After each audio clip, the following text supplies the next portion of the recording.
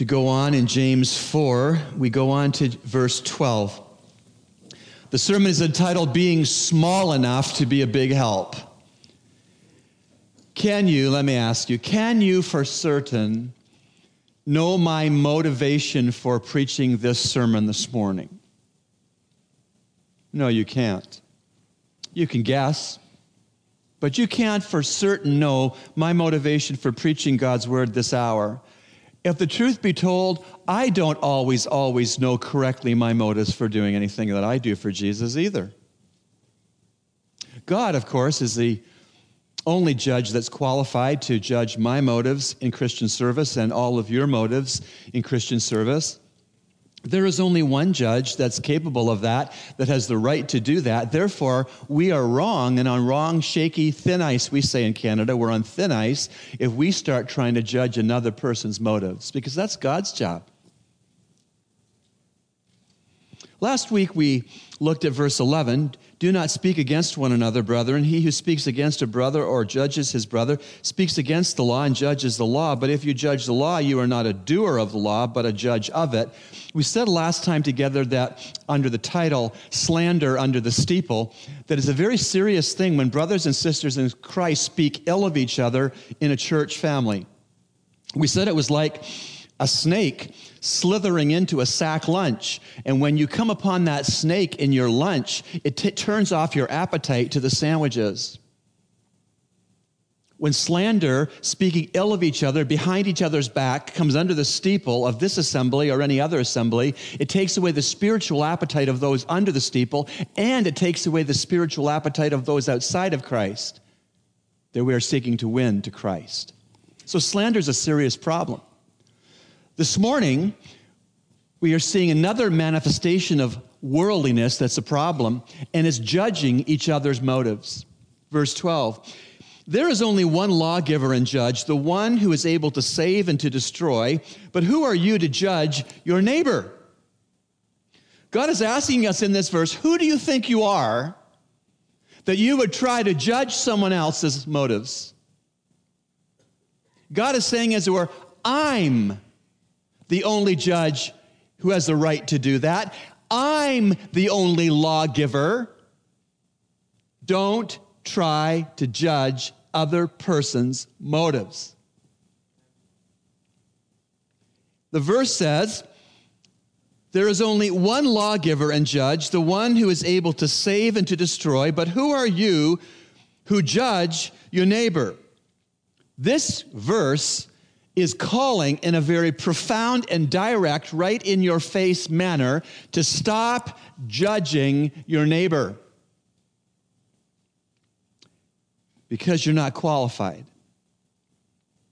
There is only one who is qualified, and that is God Almighty. He is the one and only judge. He doesn't need our help.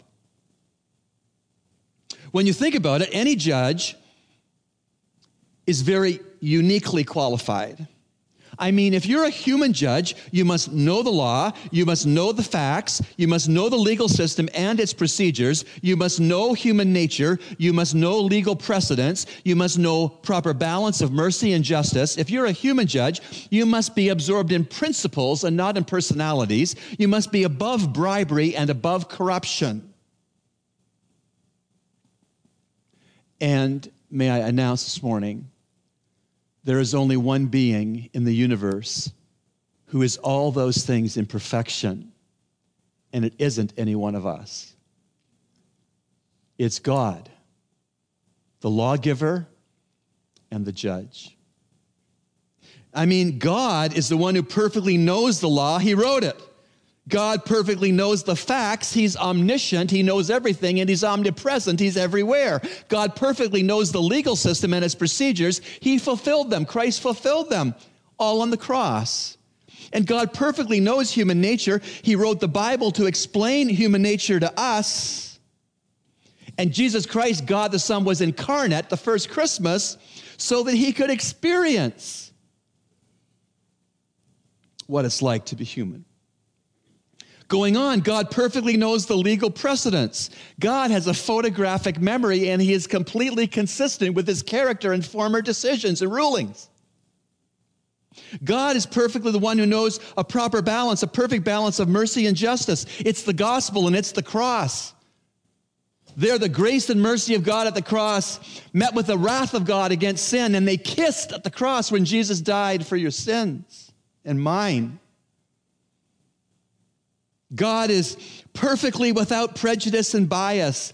God is perfectly fair. God is no respecter of persons. He accepts people from every nation who fear him and who do what is right, according to Acts chapter 10, verses 34 and 35. God is perfectly absorbed in principles and not in personalities. God majors in redemption and propitiation and sanctification. And it was principle that demanded that God the Son would have to die on a cross. And his personal relationship of perfect love with his Father didn't stand in the way of the Father sending the Son to the cross, nor did it stand in the way of the Son going to the cross, knowing that for some hours while he bore your sins and mine and the world's sins, that his Father, figuratively as it would turn his back on eternal unbroken fellowship with the Son as he bore our sins. And the Palestinian afternoon sky went jet black, and the earthquake in Jerusalem was so strong as Jesus shed his blood on the cross that the graves in Jerusalem of believers shook so hard and opened, and dead people rose from the dead.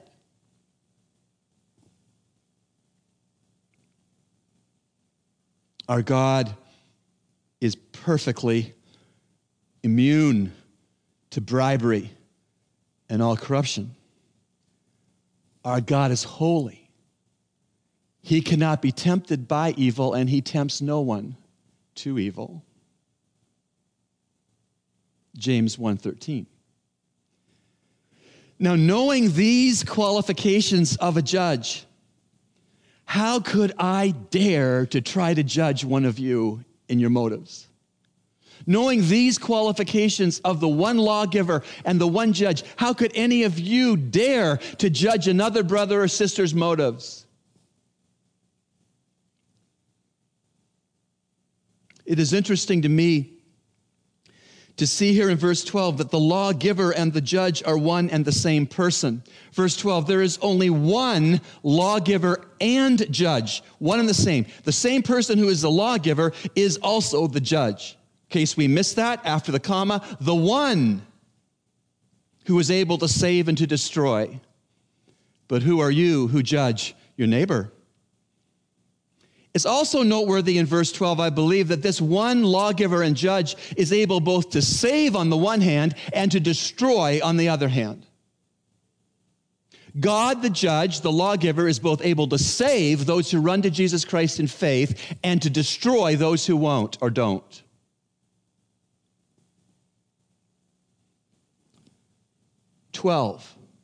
There is only one lawgiver and judge, the one who is able to save and to destroy. But who are you who judge your neighbor? Other places in the New Testament give us a window into God, the lawgiver and judge, saving believers in Christ. It's called the Bema in Greek, or the judgment seat of Christ. The Bema, or the judgment seat of Christ event, is only for born-again Christians. The Bema in the time of the New Testament was the rostrum in the center of the community, where the civil magistrates who ruled on family law and disputes and such went to the Bema to pronounce their judgments in the civic sense. The rostrum, or the Bema, was also the place where Olympians were granted their wreaths who were successful in the ancient Olympic Games. And so there's going to be a rostrum, there's going to be a Bema, there's going to be a judgment seat to beat all the others that preceded it. When Jesus Christ, the Lord, will judge the believers in him. Not for sin, because he's paid for our sins. Hallelujah. But to evaluate our ministries and the motives of what we have done in his service in our lives. The first passage that talks about the Bema, or the judgment seat of Christ, that I want to take you to is 2 Corinthians 5, verse 10. There it is up on the screen if you'd like to refer to it there. 2 Corinthians 5:10. This is the Bema, the judgment seat of Christ. It happens right after the rapture of the church in heaven while the tribulation events go on earth. It is a long process. Imagine judging the deeds and the motives of every born-again Christian during the church age is going to take a long time. We'll have to wait our turn in line. Verse 10, for we must all appear before the judgment seat of Christ, that each one may be recompensed for his deeds in the body, according to what he has done, whether good or bad. Now, the Greek here, good and bad, doesn't mean righteous and evil. It means good, worthwhile to the Savior, or bad, worthless per the Savior's evaluation. Our works, our deeds as born-again Christians, we're going to stand before Jesus one-to-one, and he's going to evaluate the motives of our Christian service from A to Z. Z. Everyone. And either he will say, that Christian service, Rob Elliott, on that date was worthwhile. I can reward that. Or on that date, Rob Elliott, that Christian service was all about you and not me, so that's worthless. I can't reward that. From this one verse, 2 Corinthians 5:10, I want to see three things, but let me reread the verse. For we must all appear before the judgment seat of Christ, that each one may be recompensed for his deeds in the body according to what he has done, whether good or bad, worthwhile or worthless. I see three things in this one verse. Number one, every Christian will appear before Christ. You won't have a note from home to excuse you. You won't have a doctor's slip. You won't sleep in, and therefore you'll miss it. Every one of us has an appointment with the judge at the judgment seat of Christ. Every single born-again Christian.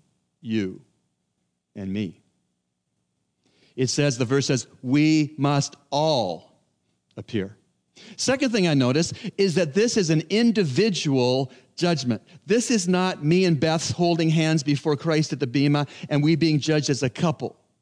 This is me standing before Christ and having my turn, and then my wife standing before Christ and having her turn, and each one of you who know Jesus as Savior standing before Jesus and having your turns. The third thing I notice about the Bema from this single verse is that our deeds will either be worthwhile in Jesus' eyes or worthless in Jesus' eyes, and his is the only eyes that matter. So let's look a little more closely. Fortunately, there's more New Testament insight into the Bema. We move from 2 Corinthians 5 to 1 Corinthians 3. 1 Corinthians 3, verses 10 to 15. You know, as a teacher, I want to try to help people I teach to remember verses because the reference of Bible verses is very important.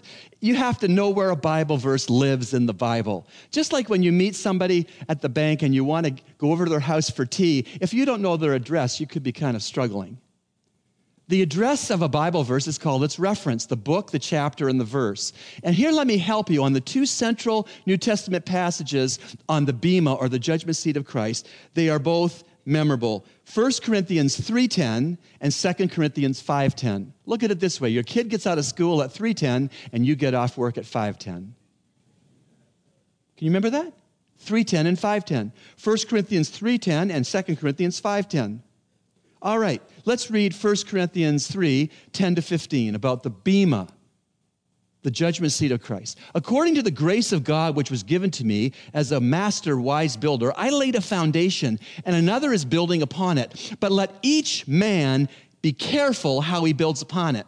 For no man can lay a foundation other than the one which is laid, which is Jesus Christ. Now, if any man builds upon the foundation with gold, silver, precious stones, wood, hay, straw, let each man's work will become evident. For the day will show it, because it will be revealed with fire. With fire. And the fire itself will test the quality of each man's work. Not the quantity, the quality of each man's work. If any man's work which he has built upon it remains, that is through the fire, he shall receive a reward. But if any man's work is burned up, he shall suffer loss, but he himself shall be saved, yet so as through fire. This is interesting. This should stop me from being tempted to judge any of your motives, because that day in the sun for you is coming like that day in the sun is coming for me. And there's only one lawgiver and only one judge, and don't do his work on earth. He's quite capable of evaluating all of our Christian service without any of our help. I see 7 things in these verses about the Bema. Number 1, Christ is the only legitimate foundation for Christian service. If Jesus Christ is not your Lord and Savior, the foundation of your very life, your Christian service is meaningless. Number 2, all Christian service is either inflammable or flammable. Number 3, all Christian service will be evaluated. Number 4, fire will be the evaluator used by the judge and the lawgiver, Jesus. And good quality Christian service won't burn, but poor quality Christian service will burn. Number 6, quality Christian service will be rewarded by Christ. Can you imagine the grace, the magnitude of grace, that by grace we would be saved, spared the wrath of God that we deserve, forgiven, given a home in heaven as a gift? That is grace. And there's even more grace than that. He'll even reward us when we serve him on earth with the right motives. Wow. What grace. Good quality Christian service will be rewarded by Christ. 7th, even poor quality service won't cost the Christian who is given the poor quality Christian service. It won't cost him or her her eternal salvation. You can't lose a gift that you didn't merit in the first place. I laugh when I read verse 15, not because it's humorous, but because I think of a Bible commentator who's long been with Jesus Christ through physical death many, many, many years ago. Some of you know him, but he's still on the radio, and he's got a wonderful radio broadcast to listen to, J. Vernon McGee. J. Vernon McGee had this grovelly voice, and he would say this about verse 15. He said, "You know, brethren, some Christians in heaven are going to smell mighty smoky, because the works they did for Jesus are going to burn up. But they'll be in heaven because of God's grace." So I hope you remember that. Your kid gets out at 3:10, and you want to get out of work at 5:10. 1 Corinthians 3:10, 2 Corinthians 5:10 are the 2 main Bema judgment seat of Christ passages in the New Testament. So we've seen, if we go back to James 4 and verse 12, we've seen there is only one lawgiver and judge, the one who is, watch it, able to save. We just saw the event he's going to do that, the judgment seat of Christ, and he's able to destroy. That's the other side of the coin of this judge. And the destroy event is the great white throne judgment. And if you go with me to Revelation chapter 20, near the end of this heaven and this earth, when all has been said and done and it's time to judge those who have rejected Jesus Christ as Lord and Savior, there is one event, an event where the judge, the lawgiver, and the righteous judge will destroy those who haven't run to Jesus Christ for refuge and his cross by faith while they were alive. This is one of the most sobering and serious passages of the entire Bible.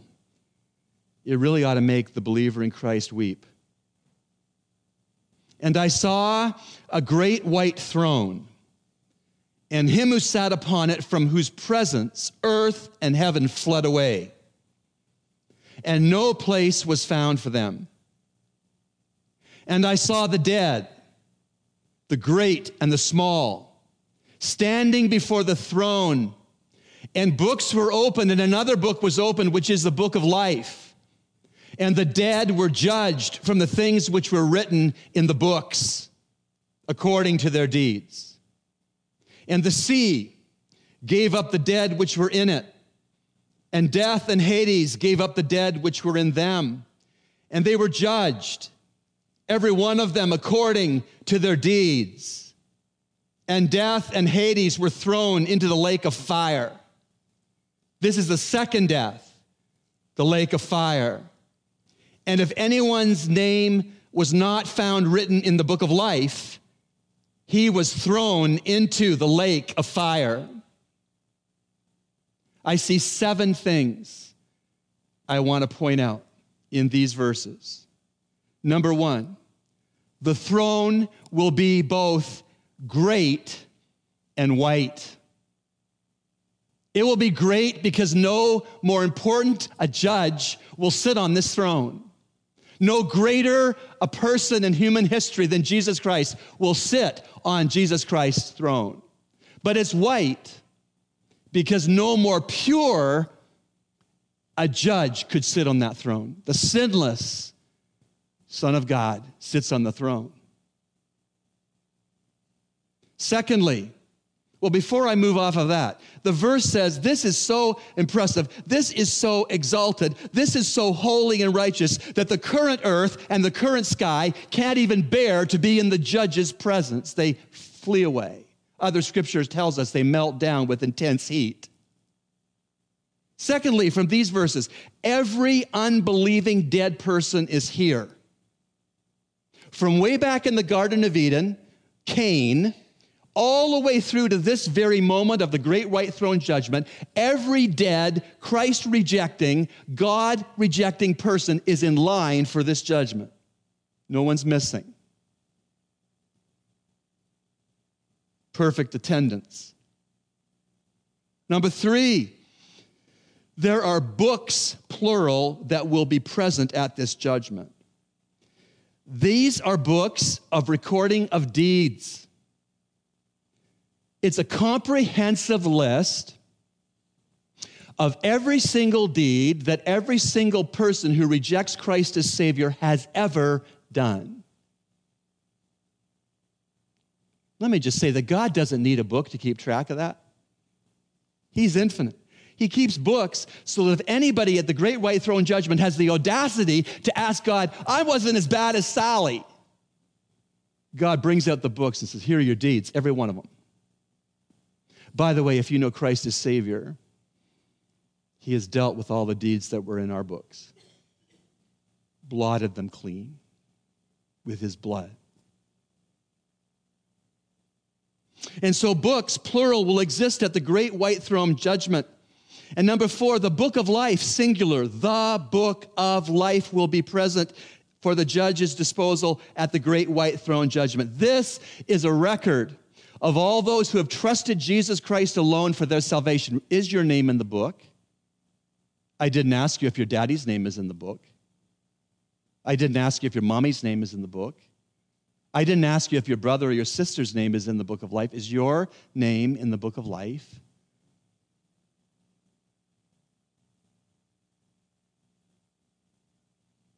Those facing sentencing to hell, the lake of fire, at the great white throne judgment, if anyone says, you're mistaken, Judge Jesus, He can pull out the book of life and say, you're not there.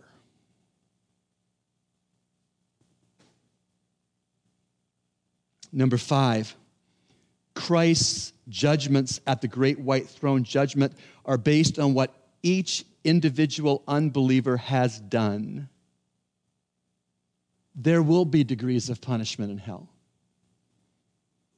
It says that they're judged according to their deeds, the end of verse 12. According to their deeds, the end of verse 13. There are degrees of punishment in hell. Hell will be horrific for everyone, but there will be even more horrific parts of it for certain people. Hitler, abortionists.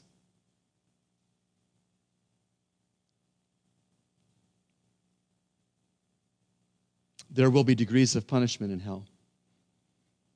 Number 6, the lake of fire is eternal damnation. Eternal conscience, torment, and punishment.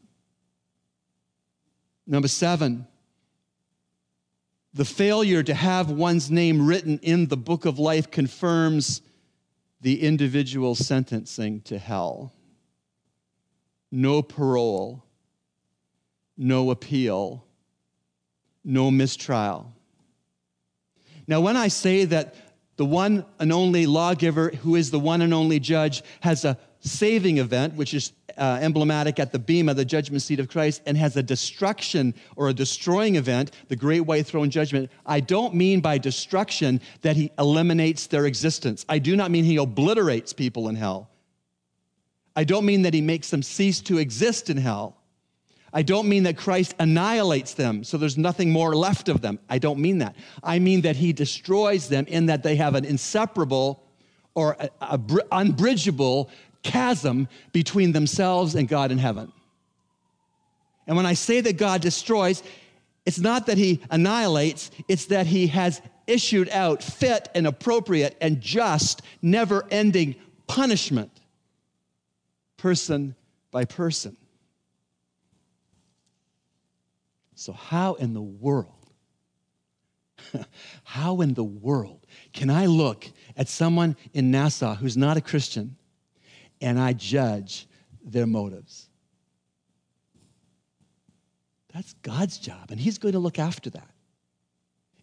God help that person to trust Christ as Savior through my witness of the gospel before they die. But if they don't trust Christ before they die, Jesus will look after the sentencing.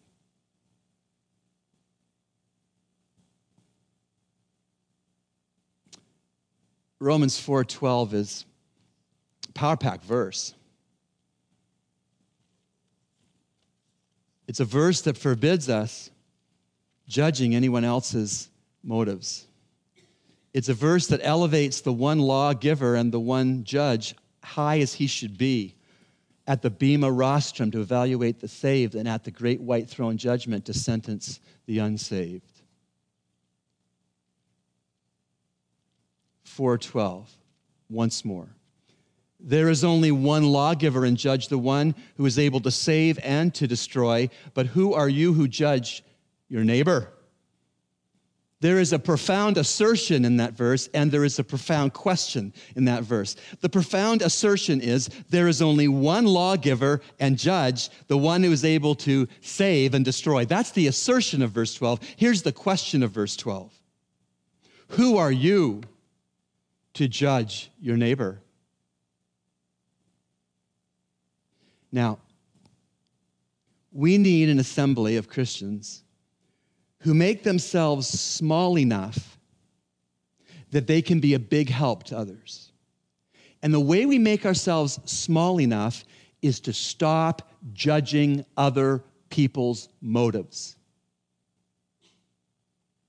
You know the saying, silence is golden? There is a time when silence is golden. It's when you are tempted to judge someone else's motives. Just button it. Don't say a word. You don't know their motives. They may not even know their own motives. But God knows the motives. There is only one lawgiver and one judge, and it isn't any one of us. Secondly, there is a time that silence is golden with respect to not judging the motives of anybody else, but there is a time when sharing Christ is golden, and guess what? That's all the time.